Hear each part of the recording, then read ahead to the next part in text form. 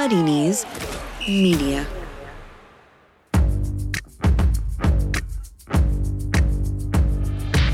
Totally Football Show today. Liverpool, there's no stopping them at Tottenham as world champs take a 14 points lead, and Queen offers sympathy after Tottenham's son lets them down with his miss. Elsewhere, with Leicester embarrass Saints again, this time Hasenhüttl says 9, City drill Villa, and Watford move out of the bottom three for the first time this season. Like Prince Albert, they've not been the same since that Pearson appointment. These hot topics and more on the way in this Totally Football Show in association with Paddy Power.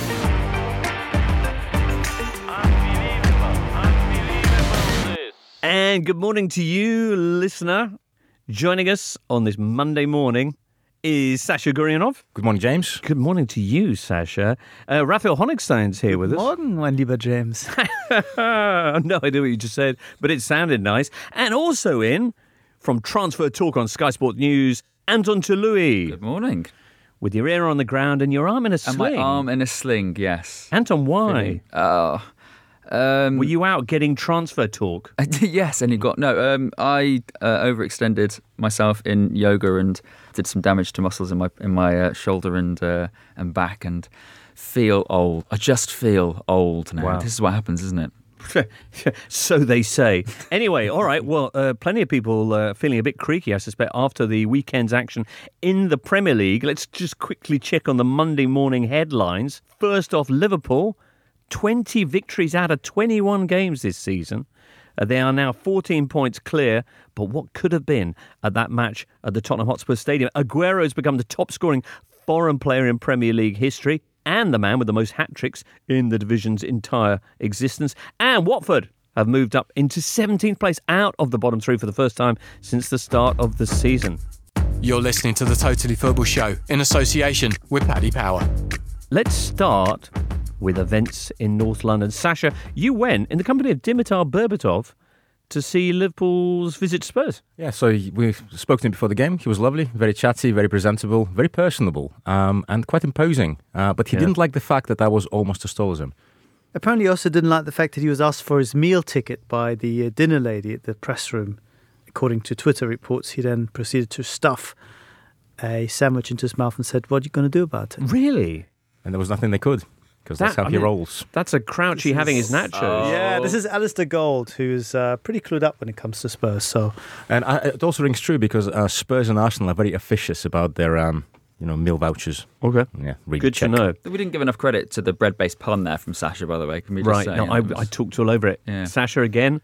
Because that's how he rolls. That's how he rolls. There you go. I think other people making a meal of it included Lo Celso and Son, with the two gilt-edged opportunities that Liverpool afforded them later on in the game. But let's just talk about this match. The overriding fact is that Liverpool have now set off with the best ever start to a top-flight season from anyone ever. Is that right, Sasha? Well, apart from AZ Alkmaar and Celtic. Okay.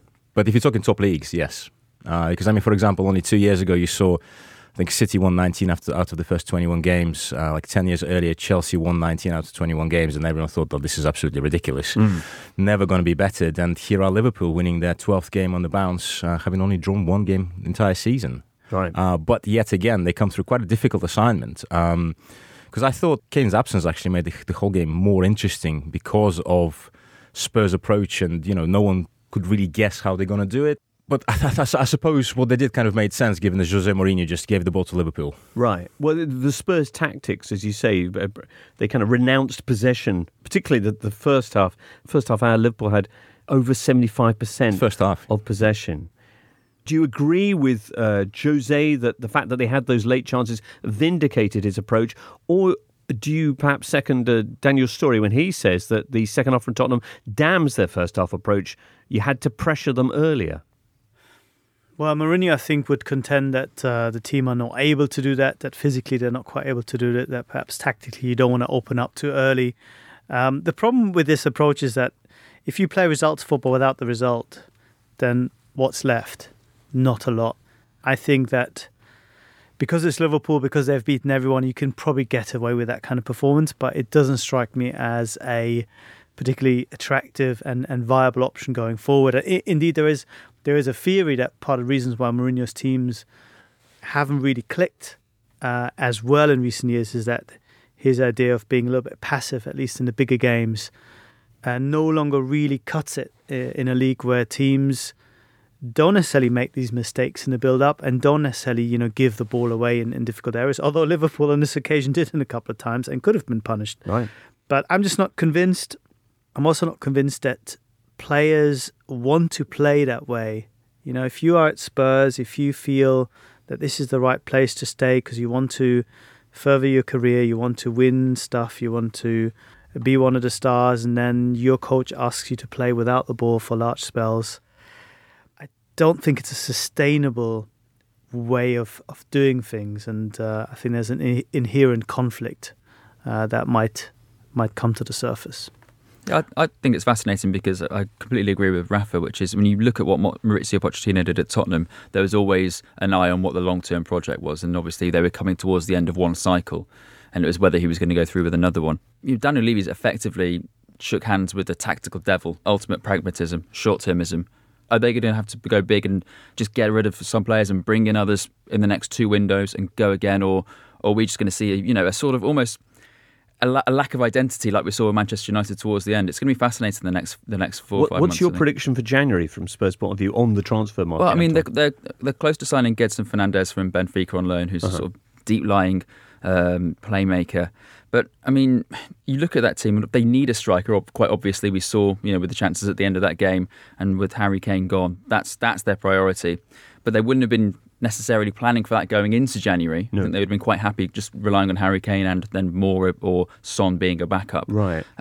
And I think it being Jose Mourinho, he's always got an eye on another holding midfielder, and he's always got an eye on another centre-back as well. Right. But Tottenham don't want to go through windows where they sign 4 or 5 players. Right. And for me, that's where it seems like a conflict, and it seems like the manager and the way the clubs run, the two don't seem to marry for me at the moment. Eriksen, is he on his way in January? Or? The problem is with Christian Eriksen, there's only really one club who wants to talk to him at the moment, and that's Inter Milan. Mm-hmm. And I think he has... Is he not old enough, do you think? Or? I think he has sights set on other clubs, potentially. But Inter are, an increasingly attractive prospect, aren't they? Indeed. So, yeah, I think it'd be fascinating to see what happens at Tottenham. It's hard to see why he would play in an Inter team with 2 strikers and a functional midfield as is Conte's. I see him in the Wesley Sneijder role. Do you? Yeah. Okay. We'll see. Maybe he won't come till the summer anyway. Sasha. But since we're talking about Eriksen and identity and what was identity before, I mean, I think anyone who saw Eriksen's interview after Spurs beat Ajax towards the end of last season could tell that I don't think Eriksen was very happy with the identity of Spurs at the time, because as the players were falling around him, celebrating and nearly all crying, Eriksen was standing there going, well... It says it well. I mean, it was a ridiculous game in general. We were really far down and we tried to fight back, and then at the end we were just lucky. I mean, I feel sorry for Ajax. They played a very good game against us. I think over the 2 games they played better football than us. You could tell from his body language that he didn't really think his team was any good anymore. So that project has basically hit the skids already at that stage.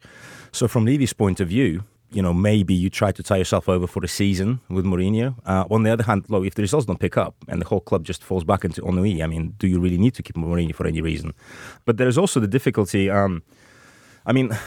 You could see obviously the problem with the absence of the striker, but this whole thing about signing a backup who would then happy to be a backup, as it turns out, is quite a difficult concept in football. And actually, Berbatov before the game said this is one of the great things with Liverpool that Klopp managed to do, because he has his hierarchy of 3 top strikers, and the other guys like Origi are happy to be, well, maybe not completely happy, but they are there coming in when needed, and they're not going to kick up a massive fuss about it. I mean, the challenge, I think, for anybody that Tottenham want to sign is, right, you've got 3 months, go and prove you're as good or you're as effective as Harry Kane. And then, we'll change the way we play, or we'll have to rotate the team, which is what they haven't done with Harry Kane, which is why he gets injured every season. Right. So, yeah, arguably, this isn't really Mourinho's problem. It's been there for 2-3 years.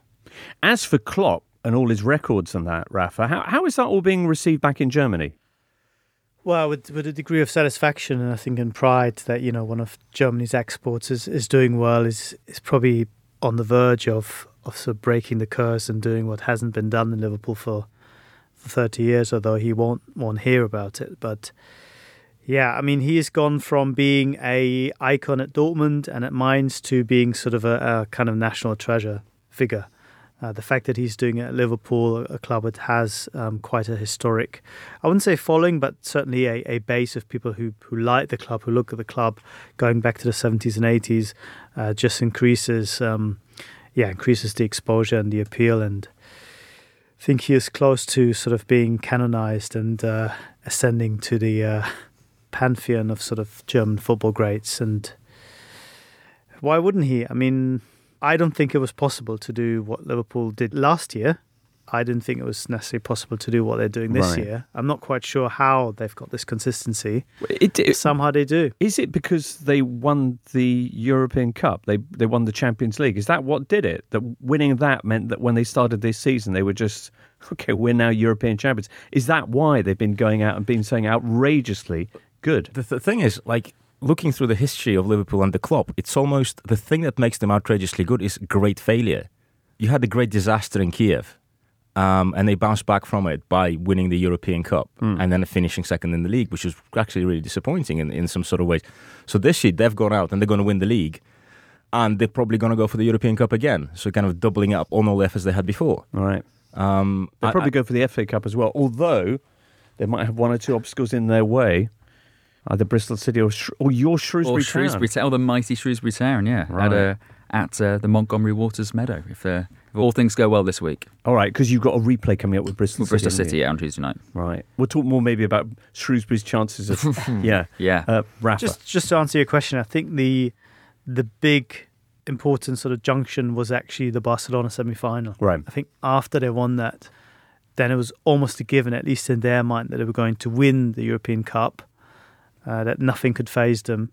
And I think since then, it's been sort of just one relentless push forward where they seem to be able just to deal with bad things happening. I mean, they go through bad spells in games, they concede chances, they pick up injuries with key players. 2 months ago, we would have said without Fabinho, they're going to be really struggling. Hasn't been a factor when Salah has been out and hasn't really been at the best. They've been able to replace him. They won the Barcelona game without Firmino and Salah. They just managed this ability to just kind of roll with the punches and keep going, even though they get these knocks. And City, for all their brilliance, just have been just a little more fragile. Right. Although they're back on one of their runs now. What is it? 9 wins in the last 10 and more than 3 goals a game, their average throughout those matches. We'll be talking more about City very shortly. Sasha, just to wrap up on Liverpool, you did a lovely piece for totallyfootballshow.com about how matches against Spurs form a neat kind of set of marking points, almost waypoints in the progress of Liverpool. Jurgen Klopp's first game was at Spurs, and I think ever since that point, it's like sort of marker stones in Liverpool's progress, because I think when Klopp arrived, Spurs were the target that Liverpool needed to catch and overtake. And I think within a couple of years, they were showing signs that they are able to do so. And what's happened, and I think it's also, again, great failures and how Liverpool react to them. The 4-1 defeat at Tottenham Hotspur on 22nd of October 2017 highlighted a number of issues that had to be solved. And since that game, Liverpool lost 4 games in the league. I think Spurs lost like 27 or something. Wow. Because, again, it's a very mature reaction to failure and how to fix it. And I think a lot of what Liverpool do, I don't know where it comes from, because obviously Klopp has quite a magnificent mentality in terms of being able to just block certain things out and not dwell on them, which I don't think Guardiola has. But his players are like that as well. And, even yesterday I was sort of trying to sort of needle Van Dijk and ask him about a couple of times that Liverpool got caught on the ball, and he was like, so what? I mean, we won the game. Yeah, we'll look at it afterwards. And you could see he literally does not care that these things happen, because they will discuss in the team meeting afterwards and move on. A 14-point lead will do that for you. Well, next up for Spurs, they're taking on Middlesbrough again after that draw in the third round of the FA Cup. Jonathan Woodgate and Robbie Keane returning to their alma mater. That's on Tuesday.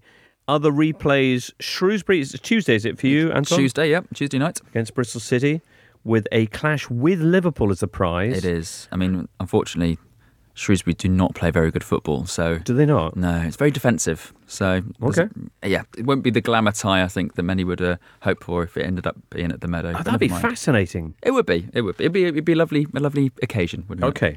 Tranmere up against Watford. You remember Tranmere rolled back from 3-0 down to draw 3-3 at Vicarage Road, and Newcastle are taking on Rochdale on Wednesday. Then it's Man United Wolves, which we'll touch on a bit later. After this, we're going to talk Man City. Boom. Everyone remembers that time you've had that peach of an accumulator looking good only for, and the keeper's let it slip through his legs in the 94th minute. Or the right back has to pull on the gloves and face a penalty. Or Man United have again conceded a late equaliser. But with Paddy Power's Acca Cracker, you get a free bet if one leg of your fourfold plus Acca lets you down on all football matches and all markets. Paddy Power. Max free bet £10. Minimum odds of 1 to 5 on each leg. Online exclusive. Excludes shop bets. T's and C's apply. 18 plus. BeGambleAware.org. On Spotify, smart speaker and podcast platforms everywhere, this is the Totally Football Show from Muddy Knees Media. Manchester City back into second place after their 6-1 defeat of Aston Villa Sunday afternoon. This was quite a one-sided affair. Uncle Tupelo tweeting, "People are actually leaving Villa Park after 27 minutes. When is it acceptable to leave?" When's the earliest you've ever left a game, Rafa? Probably 20 minutes before the game ends. Oh, okay. Yeah, fair. But can you understand that? I mean, Villa fans could see the writing on the wall and on the scoreboard as well. Yeah, I mean, if you play against City, where you probably go into the game thinking this would be very, very difficult, and then you find yourself 4-0 down, and you're thinking, why should I Well, because you subject could, myself to this torture? because you could witness some of the outstanding moments of the weekend. Some of the finest bits of play, perhaps, up there, the best bits of the season. I know, but it's not much fun if you're on the receiving end, James. Perhaps. What was your I favourite know bit? you've been to boarding school and all that stuff, but some people don't enjoy that kind of pain. I see. What was your favourite bit, Anton?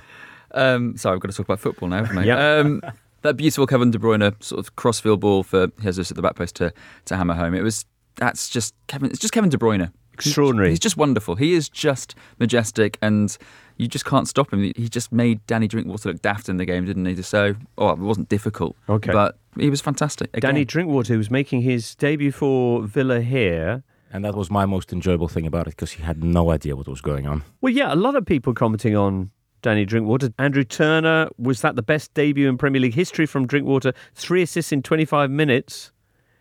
Drinkwater puts on a plate for Morris. It's like 2016 all over again, says Tom Williams.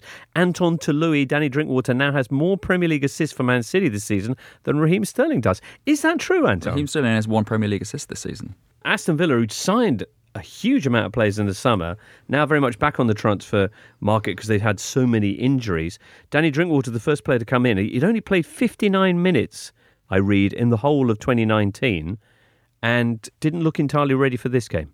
I think he hadn't started a game in 22 months or something like Good that. Lord. What was so bad about his performance, somebody tell me? I don't think anything was that bad, but against City as a midfield, if you don't have a very clear idea and press and really try to cut down the spaces and do it as a unit, it's very difficult. I don't think it's necessarily down to him that City dominated, that Villa couldn't really get much of the ball. Most teams have that issue, especially when Man City are on the move and pass it around the move.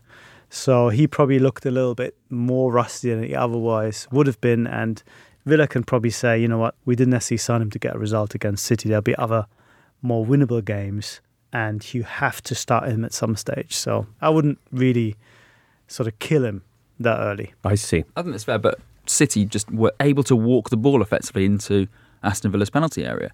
And Villa have changed to a back three now. They've been chopping and changing centre-backs all season. They've now settled on a back three, because they don't get the cover from the midfield, and yet they're still so deep, and it's still so easy to just put pressure on them. They just seem to collapse every time. It's a huge problem they've got.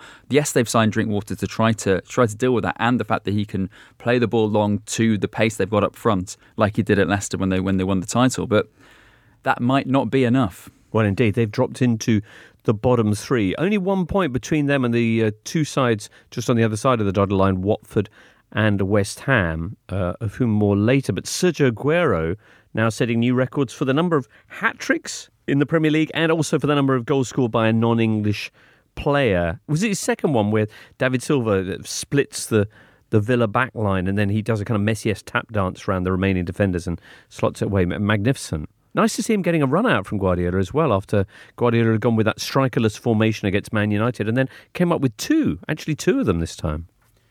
Well, maybe also a reflection on the opposition, but yeah, I mean, we've become used to his brilliance. I mean, that's, I think, the problem that he has. It's sort of now taken as a given that he's going to score lots of goals, and somehow he doesn't really capture the imagination as much as perhaps Henry has, or even in more recent times Harry Kane being English and perhaps being slightly more, I don't know, statuesque. I mean, Aguero is a guy that sort of hides almost in the shadows and then just What, with pops that up. haircut? More in a tactical sense. Right. I mean, he's the guy that will just be at the end of a scintillating City move, but maybe just tap it in from 5 meters, and you don't necessarily think, oh, what a striker. You think, oh, what City, what an amazing team. But of course, it does take tremendous amount of skill and know-how, and also physical ability to be in the right spot at the right time. And I think you'll probably have to leave before people will truly appreciate him. Certainly at City, I think they'll have a really hard time finding someone who fits the system so well and who's given so much to this City team over the last few years. Right.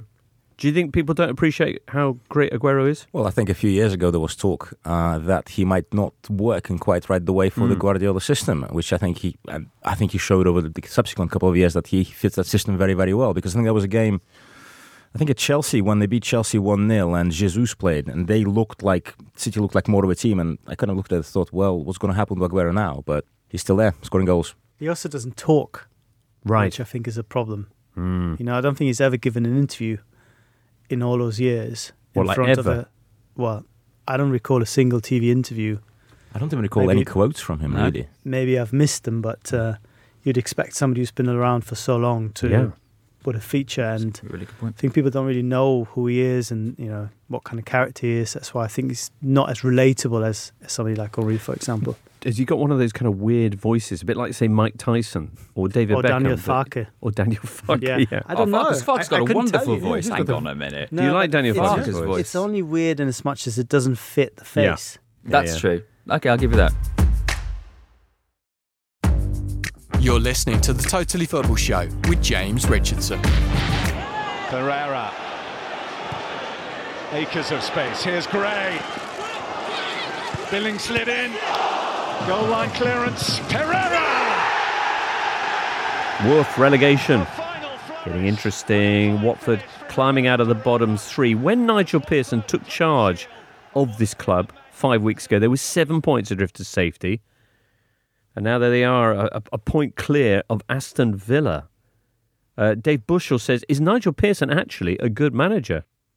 He can't be a bad manager because he's done this great job at Leicester before, where they were up against relegation. The question is, I think, more to do with the people around him. There were some issues, I think, at Leicester, and some off-the-pitch issues, if you remember, which perhaps he could have handled a little bit differently. Right, the trip to Thailand in the summer. Correct. Yeah. Okay. So that probably won't be much of an issue at Watford. But, Watford, even last season, I think you were looking at Watford and think they're such an organised team. They're so strong physically. They create always chances. They're really tough to play against. You didn't expect them to be anywhere near the relegation battle. And I think if it hadn't been for what looks like sort of two managers who almost in back-to-back fashion just couldn't quite get on with the team anymore, we wouldn't have seen such a drastic fall in performances, because the players are there. Even today, when you felt, two teams of similar standards in terms of points this season, Watford looked like so much more of a team. They had much better organisation, they had much better individuals, they looked physically stronger. You didn't think that they'd be sort of fighting each other for similar places in the table. You'd much rather see Watford as a team that could, get to the first half of the table, maybe even put a pressure on the Europa League places as they did last season. So they shouldn't have done so badly in the first place. I think there are some certain fundamentals certainly with Watford that are there. For example, Deeney, like this great bear of a leader on the pitch, which you're looking at Bournemouth team today, they didn't have anyone like that. And maybe Francis was that leader back in the day, but he's long gone. And I think one thing with all these multiple managers, foreign managers, which perhaps kind of was missed out, is the relationship with Deeney. And I think maybe you have an English manager come in with like an English captain. Maybe there is a certain cultural synergy there that might not have been with someone like I don't know, Javi Gracia or someone like that. Eddie Howe's English, where's his relationship with his team? Yeah, but the thing is, I think the thing with his team is that he doesn't have a figure such as Deeney, who's been there. Some of those players at Bournemouth have been there for many years, but they haven't been performing at such a high standard for those years. So we were talking about this fixture on Thursday, and indeed everyone was about how important it was, and potentially season defining this and the next few games. And Eddie Howe was invoking the Vitality crowd to show a little vitality and Vitality crowd. Yeah, but basically, the home fans to give them a bit of a push. And we were speaking to Michael Dunn. He was saying that he wants more aggression from the team, but there was none of that. But he was saying it in a very non-aggressive way. That's true. I mean, they were trying their best. I think the first half it was fairly open. They played some decent football, but there was a certain sort of lightweightness about them. I think Eddie Howe's got to take a little bit of responsibility, to be brutally honest, as well. The team he put out today, he had his best defender, Nathan Ake. He put him at left back. He brought back. He's got Francis and Cook in the centre back, and as Sasha was just saying, neither of those two have really peaked. Their careers have peaked effectively, especially in the Premier League. You look in the midfield again. He's got Lerma and Gosling. Are they the right players to anchor? And he played two up front. Then he's insisting on playing Solanke just off Callum Wilson at a time when they need to dig in, and they're trying to play the ball from the back when actually the options they've got a foot way further up the field. So tactically, a lot of the decisions he's making doesn't seem to make sense. They finished the game with Ryan Fraser almost playing left back, arguably the most creative player. And I think Eddie Howe's, I know he's done an excellent job, but I'm not saying he should go or anything like that. I'm just saying it isn't working, and it needs almost like an independent set of eyes on that team. Just go, no, this isn't working, and this isn't working. And be it a strong captain or someone in the back room, or someone just needs to say, look, no, this isn't working at the moment. This is why we're losing. One shot on target for the Cherries, and that was in the 9th minute. Next weekend, they're away to Norwich. I just want to say another thing about Watford. They scored 9 goals in those first 15 games before Pearson took over. They've now scored 11 in the last 7. They've learned to defend 4 clean sheets. That's more than they kept earlier in the season. It's just curious how some managers can come in and suddenly everyone understands what they're supposed to be doing. And looking at this, they certainly have the momentum to pull away from the relegation zone. I think they've left it for the first time this season. And certainly look at the other clubs just falling down around them. I mean, they look like a good shot for staying up now. By contrast, are Bournemouth done for, Sash? I don't want to praise Matt Davis-Adams here, but I think he has been right on this. Yeah? Yeah. Okay. All right. Well, we'll see. Still just under half a season to go. Let's have a quick word then on what happened at the King Power on Saturday. Southampton roundly trounced 9-0 in a record-equalling result back in October when Leicester came to visit. This time emerging 2-1 winners as Ralph Hasenhüttl continues his remarkable turnaround. Gautam Kardhakar wants to know how good has Hasenhüttl's work been at Southampton, says Gautam, considering the poor investment, change of ownership and the squad profile. What are the key reasons for his success? Well, I think first of all, as you saw last year when he came in, he's a good manager. He knows how to energize a team. He knows how to tactically and both in motivational terms, because these things go together when you play such an aggressive running system, to get the team sharp, to get them in the mood, and they know what they're doing. It's not just running and pressing for pressing's sake, but doing it in a very organised, collective way, looking for triggers, looking for pressing victims, trying to guide the balls into certain areas for the opposition, and then sort of narrow down options and all these kind of things. And they've just become a very effective unit again. They're basically back to where they were last year, and it's almost more difficult to explain why things like the 9-0, why things like the some really poor performances earlier happened, because they're the exception to what has been a pretty strong body of work. But they're playing differently now, no? They're showing more energy, more aggression? No, they play like that when he came in, when he changed the system completely. And it bore immediate dividends, and that's how they stayed up. And I think everyone was expecting for them to make the next step up to consolidate, and that has not happened and might not happen this year. In fact, they've been fighting against relegation, but I think slowly but surely you're seeing that there's enough underlying know-how there and quality, even though I wouldn't say there's an abundance of quality in this side, to be safe. Right. And then I think this is why the question is a good one, because then I think Southampton have to go back to the spot where they become the first port of call for really talented players who then are so good that 2-3 years later they move on and become superstars. Because without these sort of signings, to be ahead of the curve and to be really smart in the transfer market, they will struggle. As much as the tactical side and motivational side is being improved, you'll need that bit of quality, which right now in individual terms is quite thin. I asked Carl Anker, friend of the show, Athletics Southampton correspondent, that exact same question as you pretty much asked James, which was how has this happened? Right. And he says, look, it's down to the pressing. It's down to the fact that they've basically run more than any other team since November. And if you think about it, they must have hit rock bottom.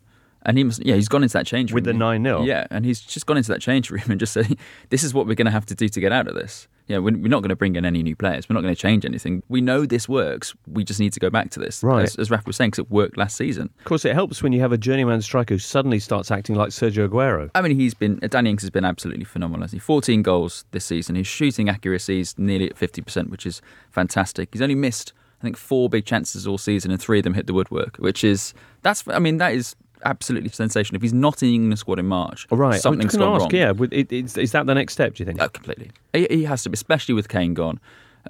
Abraham will be there, and there will be one other. But Rashford, I think, they won't play as a centre-forward anymore. So it just naturally makes sense for Danny Ings to be in the next England squad.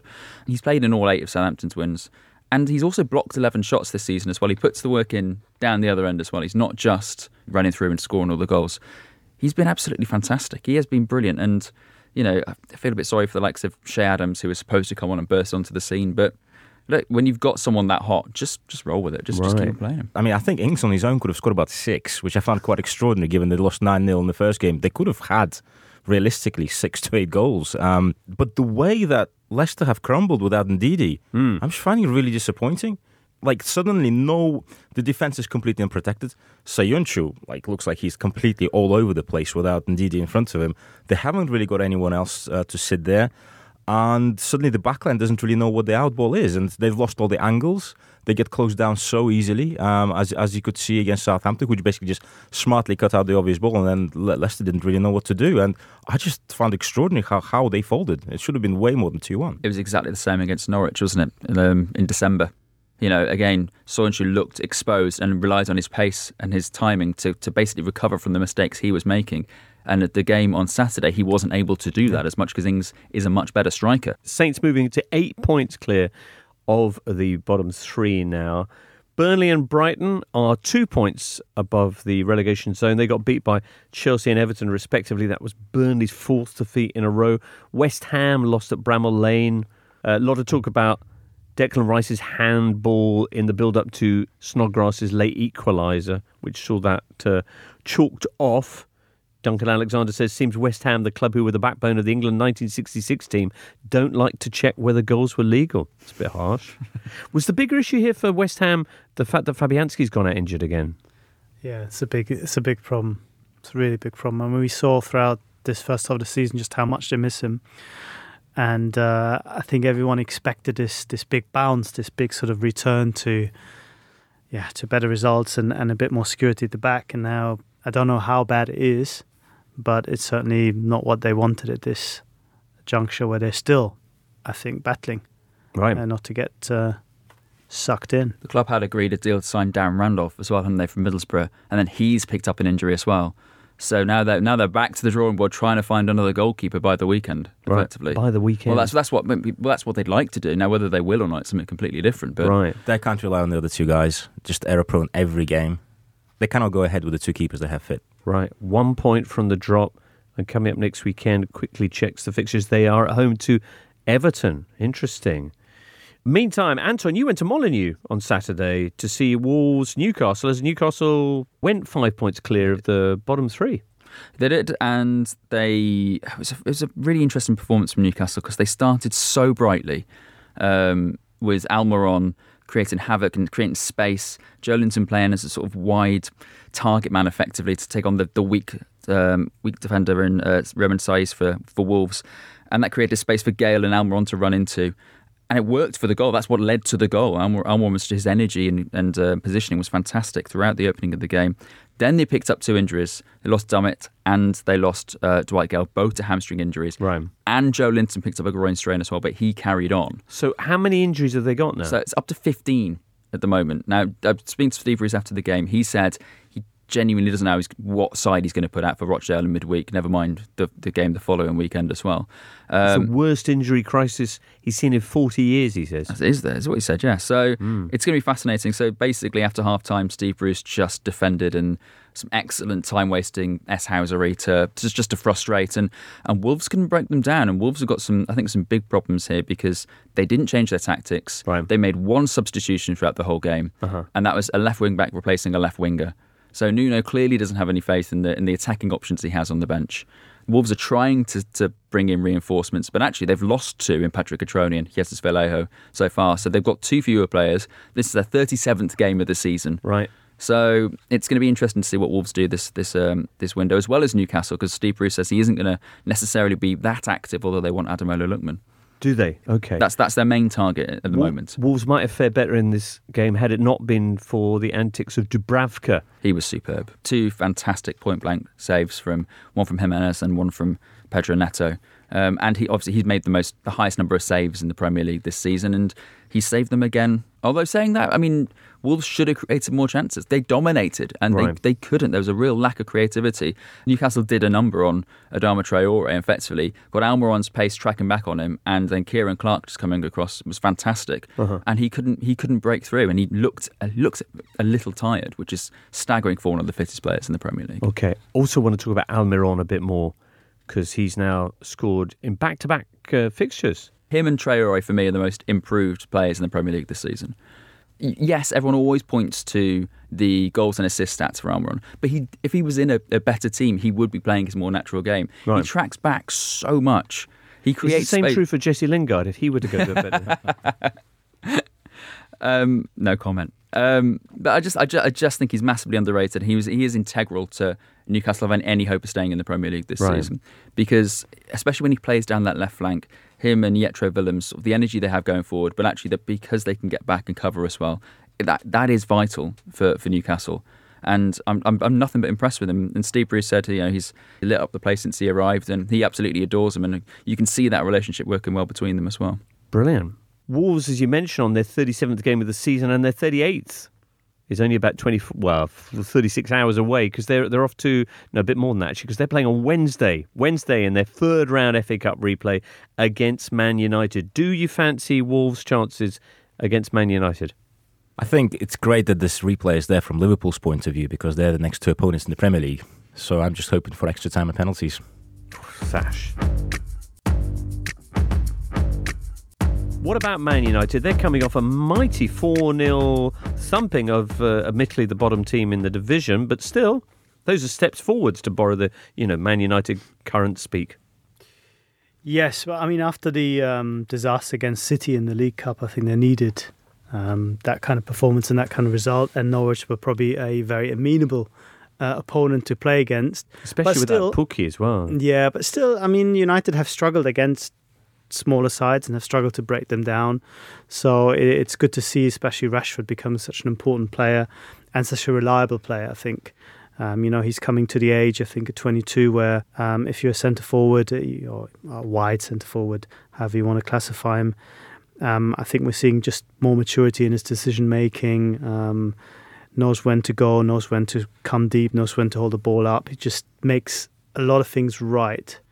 And because United are where they are in terms of the overall squad, it's almost as if this team is being built around him. And I think he looks worthy of that position. He is one of the few guys that you feel, United going forward, if we're ever going to go back to being a dominant force and competitive team in the Premier League, let alone the Champions League, you need to build on the foundations that the likes of Rashford provide for you. So I think in that sense, it was a big game for him and maybe for Solskjaer as well, because it was just enough to suggest that maybe things are slowly but surely moving in the right direction again. Okay. Curiously, all of Man United's last 15 goals in the Premier League have been scored by either Rashford, Martial or Greenwood. That's who does the scoring. I was just going to say, did anyone else find Solskjaer's comment after the game about City playing full-strength team in the semi-final of the League Cup really odd? They were a bit strange when you look at who City actually played. But that's just general. Just even if they did play strong, I mean, what, I don't quite understand. Because it was the semi-final of the League Cup. And it's United manager talking about they're treating us serious. I mean, I don't know. It just didn't make any sense. Why would you say that? Well, I think he was suggesting that he'd been criticised too much for losing against a very good City side. I also enjoyed the bit where he started to tell everyone that there's no I in Manchester. Actually, there is. There's no I in this team. Maybe in medieval times there was no I. Right, and what is the medieval angle? I have no idea, but that's the line he put out when he was talking about Van Persie and refused to get really drawn in and say, well, I'm not in medieval times, that's why I won't say anything anymore. So, yeah, a bit puzzling. My favourite Solskjaerism, though, is the game in the Europa League. I forget now who it was, where he said, well, we've really improved. If this game would have happened 2-3 weeks ago, we would have been 3-0 down after an hour. Right, but, steps forward. Yeah. There we go. Are they taking steps to bring in Bruno Fernandes, Anton, Man United? I think Sporting would love them to. I think that's the difference. Now Sporting actually want to sell now. They've got his contract situation sorted. In United are Armin Ganaring. Basically, he's available for £60 million. United scouted him in the summer, decided that the fee that Sporting wanted, which was more than that, was too much. And now they're deciding whether that's a fair fee now. At the moment, they're not making any moves to sign him. They're still scouting him, but there's still no moves to sign him as of yet. Okay. What would a Bruno Fernandes do for them? Well, I mean, it's difficult, isn't it? Because you look at the goals and the assists he's consistently churning out for Sporting. And there's always that, but can he do it in a bigger league? Well, this is a guy that's been in Serie A. It's not as though he has no idea what it's like to play in a different league. He's a big part of the Portugal team. I think it's just, for me, it's whether Manchester United want to spend that much money on him. I genuinely think that's the thing, which is odd for Manchester United because usually money isn't really an issue. But that seems to be the one thing. There's clearly interest. He's clearly on their radar, but for some reason, it's the fee that seems to be putting them off. Any other transfer talk we should know about? Olivier Giroud. Looks as though he's done, obviously, with Chelsea. Inter Milan look to be close to signing him. Originally, there was about £4 million discrepancy between how much Chelsea wanted for him and how much Inter were willing to pay. Mm-hmm. But talks are continuing, and it looks like that will get done. Other than that, it's really quiet. Pepe Reina was at Villa Park on Sunday, so obviously that deal will go through as soon as Asmir Begovic, who is in Milan, completes his move to AC Milan, right, to be the backup for Donnarumma. Other than that, I mean, there's lots of clubs trying to do business. I know Wolves want to bring in at least 3 players, and at the moment that just isn't happening. I'm turned down by a couple, and the fees they're being quoted are putting them off. Newcastle, as I said, want to bring in Ademola Lookman. That's another big one. And there is interest from Tottenham in Piontek from AC Milan. But at the moment, again, it's Tottenham. It may take a while. I see. All right. Crystal Palace took on Arsenal, and you were there, Sash. Yeah, I was. Saturday lunchtime this was. The word on Arsenal is that performances are more important than results right now. So how would you judge this performance? First half good, second half bad. And was that them doing an Arsenal, or were there other circumstances like the red card? I thought the first half was actually quite dull, but I thought there was a good measure of control about what Arsenal were doing. They scored a lovely goal, opened up the defence, good movement from Lacazette to let in Aubameyang, and after they looked quite comfortable. And then there was a weird moment where they didn't give the ball back or something, and the whole crowd just went, oh! And Palace actually managed an attack. Palace managed a shot on target in the 40th minute. They didn't really look like it's going to be going anywhere. And then Torreira apparently picked up an injury, was subbed at half-time. And I think that caused a little bit of commotion in their midfield. So the goal, when it actually arrived, I think they kind of left it for each other. Kouyate nipped in. I think Kouyate is actually really underrated. Does a lot of things really well. And then once Palace were 1-1, they had the game on their hands. But again, it wasn't really going anywhere until Aubameyang nearly broke someone's ankle. And where we were sitting in the stand, you couldn't really see because it looked like a nothing challenge on the halfway line. And then we finally got the replays up, and everyone around us just winced. I mean, it's like I think he was lucky not to break his ankle there, and probably ligament damage. Yes, Aubameyang should be banned, and yes, this is what VAR is good for. What I'm surprised about is why did the linesman not pick it up? I think I can see the referee. Right. Is probably his line of sight is partially obstructed, so he can't really see how bad it is, but the linesman should be able to see that. Right. It was at this game that a banner was held up. I'm not sure, was it anywhere near you? It was in Holmesdale. I didn't see it. I saw the sort of the photo. Killing the passion, killing the atmosphere, killing the game, end VAR. the Crystal Palace supporters making their feelings known, as indeed Declan Rice had done on behalf of Premier League players everywhere the previous evening. Rafa, I know we had you had a lengthy chat about VAR and its merits or otherwise last time you were in. I mean, we don't need to go through that again. But beyond saying that it is the kind of the prenuptial agreement in the romance of football, the condom in the. Do you know what I mean? I do. Yeah. It's the barrier to fun. Is that what you're saying? It kind of is. It's the conscious act that kills the magic of the spontaneity. I think it's what happens when someone looks too much into something. Yeah. And if people, I listened to your to what you had to say about VAR the other week, and I've thought this for a while. I think with VAR, there's just too much democracy. There's too many people allow too many opinions. A Russian. Exactly. I mean, I know this obviously sounds really apt, but I think there are situations like, I don't know, if you leave a pub with your mates at 9 p.m. on a Friday night and everybody wants to go to a different location and you stand in the street arguing for an hour. I think this is a similar type of situation. Too many people have too many voices. That's an interesting analogy and one that I've not heard before. Well, it's actually similar to what happens whenever I go for friends, which is you leave one pub and no one knows where they want to go next. But they all want to go somewhere. They all want to go somewhere. They all have opinions. How does that mirror what's going on with VAR? Because everyone has opinions, and I think everyone is trying to influence the way it's used for their own needs. Anyway. Everyone, I think it comes down to how philosophically you interpret the motives for playing football. I don't think that it actually matters who wins and who loses per se. It won't change the world. If football was played behind closed doors, it wouldn't be. Nobody would. There's no reason for teams to play each other unless people are watching. Ergo, the whole point of football is to entertain the people who are watching. Yes, but I don't think And if you have VAR, you don't entertain the people who are watching. So people who are watching are more important than the results, and therefore VAR shouldn't happen. I think if there is a given that people can't complain about, they will eventually get used to it. I know, that's basically if people... So you should ban people disagreeing with VAR. That's the solution. They should be re-educated. Exactly. Paddy Power. Let's get some odds now from producer Ben, who's been speaking to Lee Price. Good evening, Jimbo. Good morning, listeners. And hello, Lee Price from Paddy Power. Lee, let's look ahead to the third round replays in the FA Cup. United versus Wolves stunk the place out. What's going to happen here? There has to be a winner. Well, I'll tell you who the winner is, Ben. Football. Getting to enjoy this classic encounter all over again. United, for reasons unclear if you've actually watched football this season, are odds-on favourites to win this game at 4-6. And I think Wolves, as you can probably tell from my snarkiness there, look like value at 7-2. Another 0-0, God forbid, is 9-1. Over to the northeast then, and it's Newcastle versus Rochdale. I fancy Rochdale. What say you? That's exactly the kind of eternal optimist that you are, my little Miss Sunshine. If you do fancy a bit of narrative, Rochdale are 17-2 to win this game, but that could move quite quickly when the team sheets come in. This is a tough one for Steve Bruce. On the one hand, his squad is absolutely knackered and can do with a rest. On the other, going deep in the cup is a great PR exercise. He's hardly Mr. Popular at Newcastle at the minute, and the home game against Oxford must be tempting. That's probably why they're 1-4 to win this one.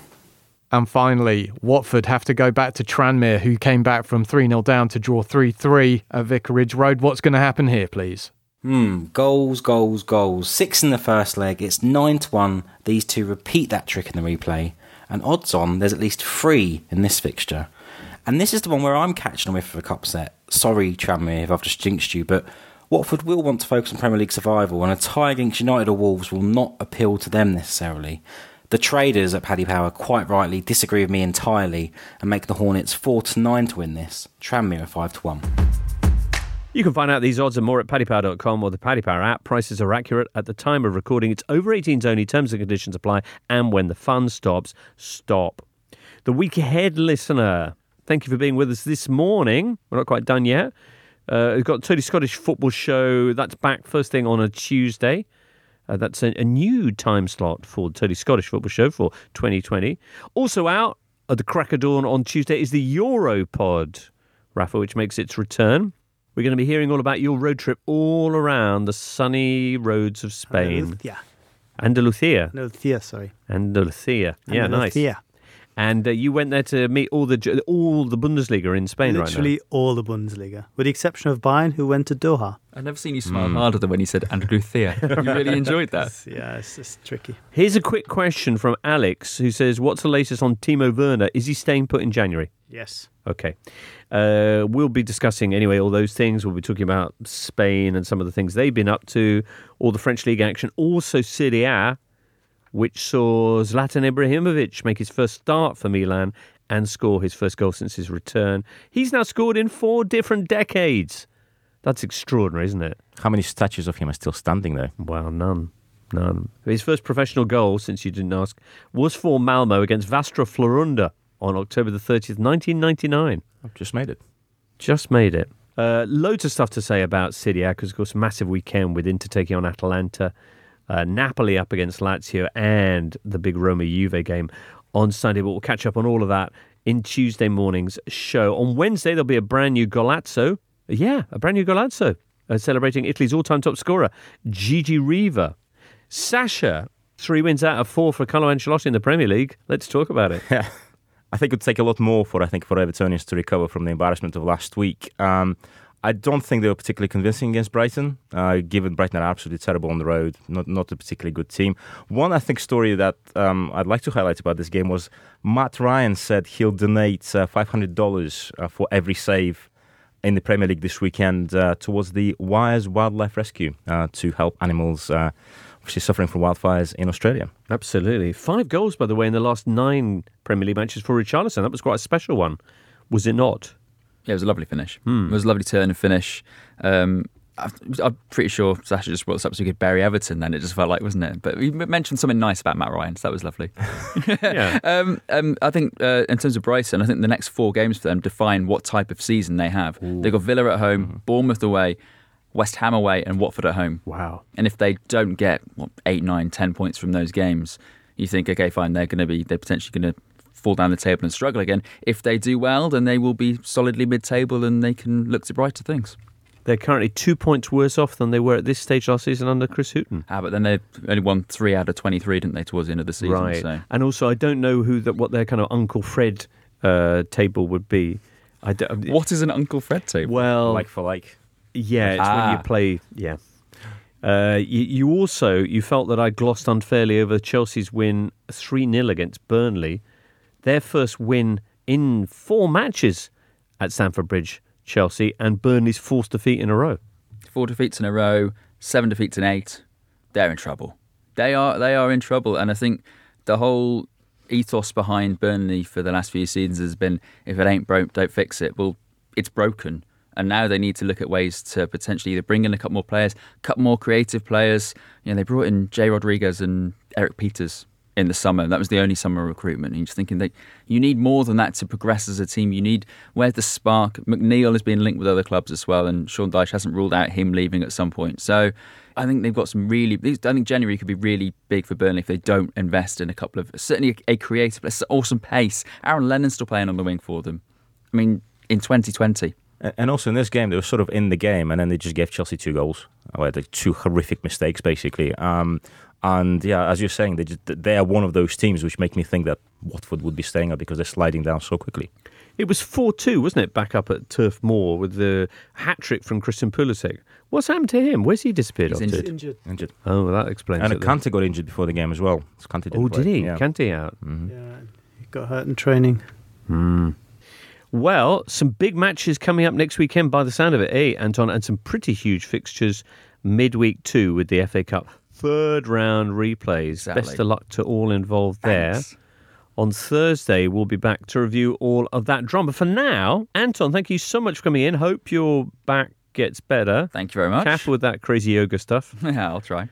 Rafa, lovely to see you looking so tanned and resplendent. Thank you, James. I'll see you again for Tuesday's big Euro show. Woof. Sasha, thank you for being with us after your busy weekend of football. Can't wait to see you again. Listener, have yourself a great time. Loads of opportunities to join us again throughout the week. And do hope you enjoy yourself in the meantime. You've been listening to The Totally Football Show, a Muddy Knees Media production. For sales and advertising, please email sales@muddykneesmedia.com. Keep up to date with everything across our Totally Football network at The Totally Show on Twitter, and make sure you check out our brand new website too, thetotallyfootballshow.com.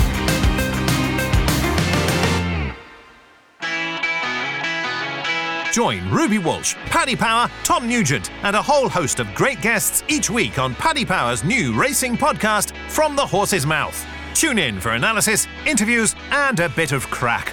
Ruby is the expert, Tom holds it together, and Paddy, well, Paddy's funding the whole thing, so he insisted that he gets to be involved.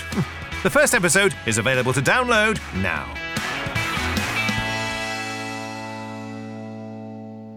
Muddy Knees Media.